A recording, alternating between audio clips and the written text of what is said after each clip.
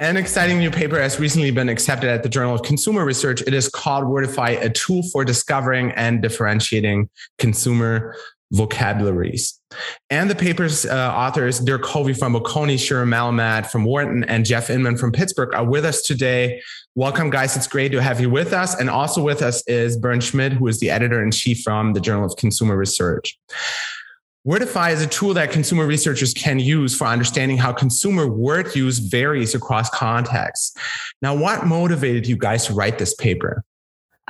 So in a lot of my work, I've been using different dictionary-based NLP tools, so like Luke, to quantify differences in textual content. But I was aware that there was a limitation with these types of tools, which is that they really only account for words in your data that fall into their predefined lexicon. So for example, Luke is great in terms of telling me, what % of words in my data fall within each of its dictionaries for 90 linguistic categories, right? So it can tell me the % of positive emotionality words in a textual database. But the problem is that it doesn't account for language that might fall outside of those lexicons. In the meantime, Dirk had been working on methods that approach NLP questions from sort of the opposite angle, which is like, for example, if I want to study how language differs depending on whether I write a review on a phone versus PC, what are the specific words that would best discriminate between the two devices? And so we decided to sort of join forces along with Jeff in terms of one of the specific NLP tools that Dirk had developed to do this, which we called Wordify. And the goal was sort of making it easily accessible to consumer researchers. Thanks very much, Shiri. I have a question for Jeff. If we look at this more broadly, why is Wordify or tools like that sort of needed in consumer research? That's a great question. So, I think a good answer would be to give an example. So we had a panel discussion here on campus, way back in the dark ages before COVID a couple of years ago. And one of the panelists was a brand manager from Heinz. And he was talking about they really try to monitor how different segments of their consumer base is talking about their products, because it gives them an indication of kind of what the vernacular is and how best to A, target different segments, and B, kind of understand any and catch any issues that are coming up. So there's a real need out there, I think, for a tool like Wordify that allows the analyst and the researcher to look at a priori defined segments and then see how their language differs. So just to follow up on that, what types of consumer research questions could be answered using Wordify then? I can give a couple of examples. So I think one interesting use case could be we could use Wordify on, let's say, transcripts of doctor visits. Okay. And we can see that maybe for one group of patients, the particular types of words that doctors are using are things like abdomen or dermatitis. But then for another group of patients, we see more words like tummy or rash. And so we can actually infer meaningful things from this, right? So for the first group, it seems like doctors are using more technical or medical terms, whereas for the second group, it seems to be more colloquial. Another potential interesting use case is related to Jeff's example. So maybe we want to see whether, let's say, younger versus older consumers actually reference different aspects of a service experience when they write a review about it, right? So what Wordify can help us do is identify which specific words, again, are most differentiating reviews of, let's say, a restaurant experience by younger people versus older folks. Yeah, I mean, I also see a lot of applications in experiments, for example. So I'm more of an experimentalist. Markus is more on the ethnography side. So can we maybe talk a little bit about like what sort of experiments could use this methodology? Well, sure. I mean, one would be is if the researcher had predictions about how different groups will be affected by a certain, say, manipulation, and how then you could have them write, and then the dependent variable could be write a review after being exposed to the two different one or the other manipulation, and then you could test your hypothesis to see if the language indeed did differ in the way you predicted it would.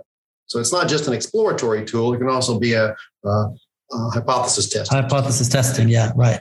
And building on Jeff's point, in terms of it being a more exploratory tool, right? Sometimes we do want to take more of a bottom-up approach, right? So maybe with the case of the medical transcripts, maybe I don't really have a sense or a hypothesis going into it in terms of how language might differ, right? So if I see the doctors use more technical terms with certain segments of patients, this can help me sort of establish hypotheses going forward to test. I also think Wordify could be potentially useful in terms of like scale development purposes. So for example, maybe I want to develop a scale of the extent to which consumers are bothered by like ambient noise in a restaurant setting. And I don't really know what specific terms to use to capture that in the scale. Maybe I'll gather a bunch of reviews that are more positive versus negative for restaurants. And I can use Wordify to identify the sound related words that are used in each type of review. And then that can help inform the terms I should use in the scale. It's another possible use case. I want to say what Markus and I found really exciting about this paper is the broad range of applications, also methodologically. And I don't know, Markus, you probably also saw some connection points to ethnography, or maybe, the team also sees that. So it's not just experiments, right? How do you see that, Markus? Yeah, absolutely. I agree. I've been an avid user of Luke. And obviously, I was very interested in seeing Wordify and how it might apply to maybe an ethnographic research setting or a CCT paper. Could you elaborate a little on that?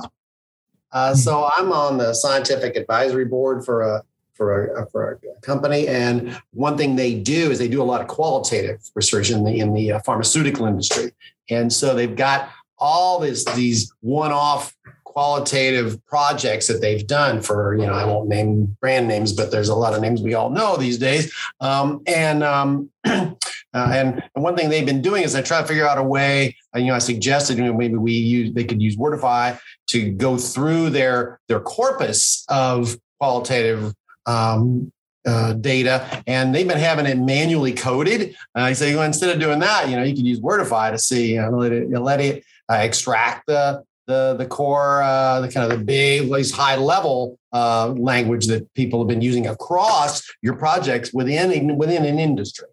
And they're really excited about that, and they're exploring using it for that purpose. I think it can also help in early stages when you're developing a corpus or you're collecting data. So I was involved in a project where they said, we want to, compare different types of text. And we have a couple of examples of those.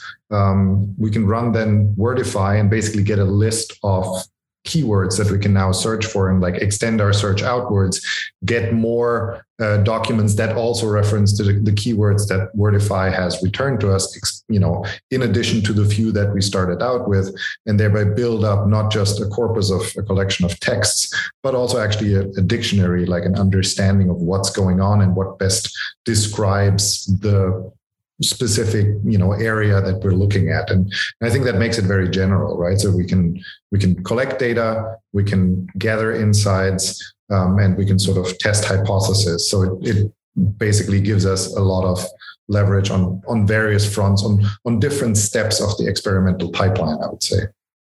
Dirk, I was told that you can answer all the methodology questions for us. All right. So let's get started. So RLR, is randomized logistic regression. It's really essential for Wordify. So tell us about it for those of us who don't know what it is and how it works. Mm-hmm. Yeah, so this is actually a fairly established statistical technique. It's also called stability selection. Essentially, what we're doing is we're fitting a bunch of predictive models. We're giving them some text with labels, and we say, okay, please learn to predict the label from the words in that text. We're not just doing this once, we're doing this hundreds of times by using different subsets of the data that we randomly sample. And we are asking each of these models to predict the label with as few words as possible. So if you can do all the predictions by just using 10 words, great, just do that, right? If you need 200, okay, fine.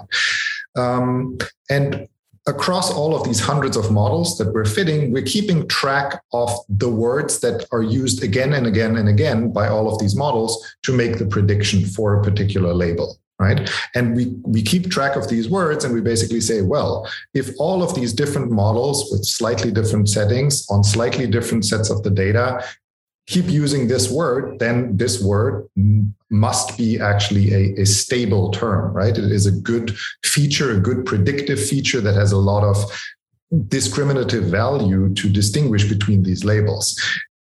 I mean, these sorts of language techniques, and I'm also more generally thinking of like topic modeling, right? I mean, are very, very hot right now. At the same time, they're not taught that much in PhD seminars yet. At least I don't teach it in my PhD seminar yet. So should I?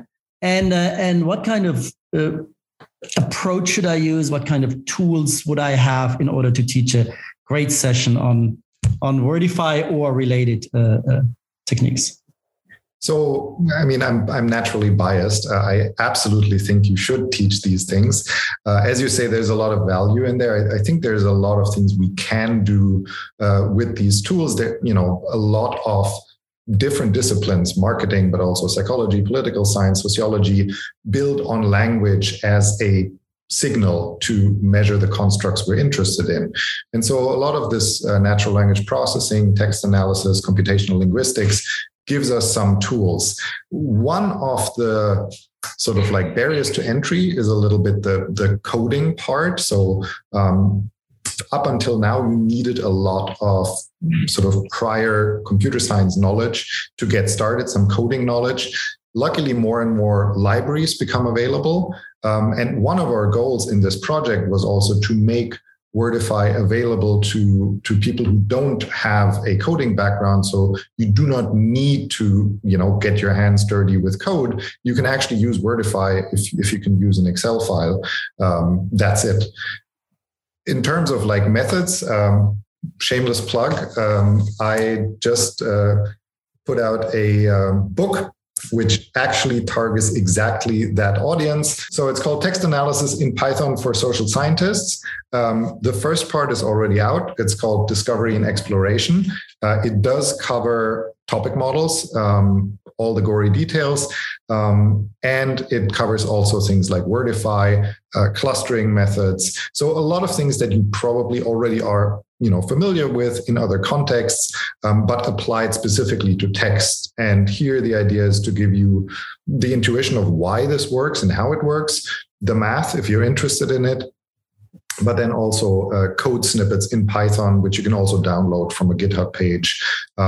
There's a second part coming out, hopefully later this year. We're in the revision stage that covers classification and prediction. So if you want to do sentiment analysis or other classification tasks, that will give you a start on that, including neural network techniques, which right now are all the rage. I just want to shift a little away from the intricacies of the method to the intricacies of you as an author team. How did you guys come together as a team? And tell us a little more about that.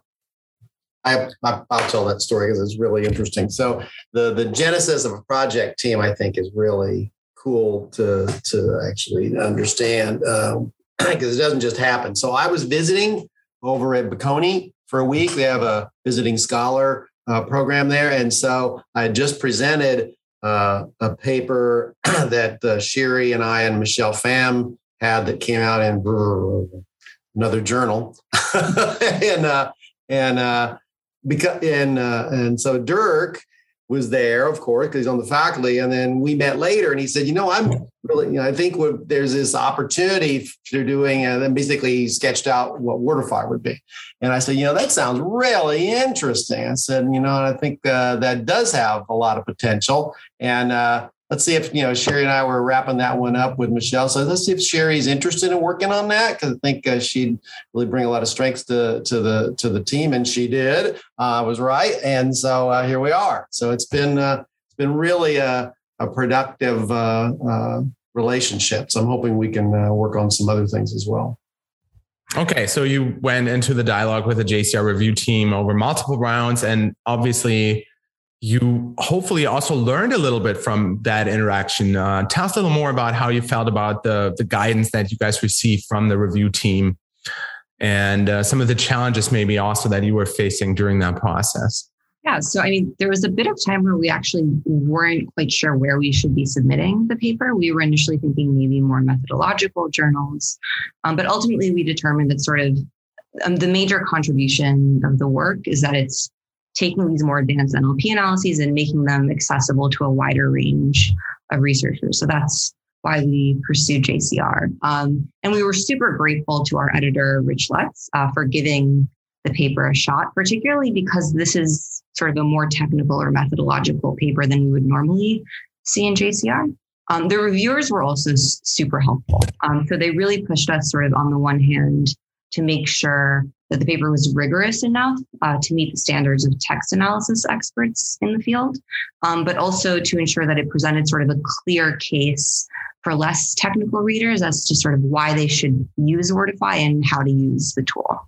We talk a lot these days about the siloing of our subdisciplines, right? And even within consumer research, there are a lot of different subfields, and the big tent often appears very fragmented. Do you think that those kinds of methods papers, such as yours, have a potential to sort of bring the field closer together to overcome some of the silo distinctions that we're currently suffering from?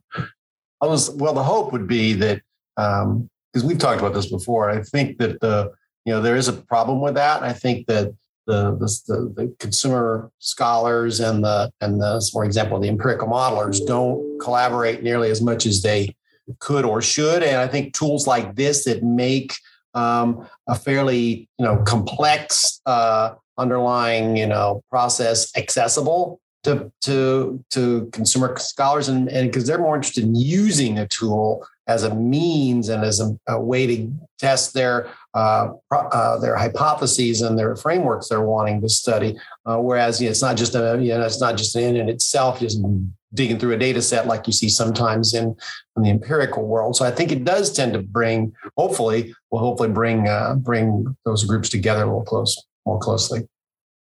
Dirk, you sort of promoted your book. Are you also going to promote JCR among your colleagues of computational linguists, or how will it be?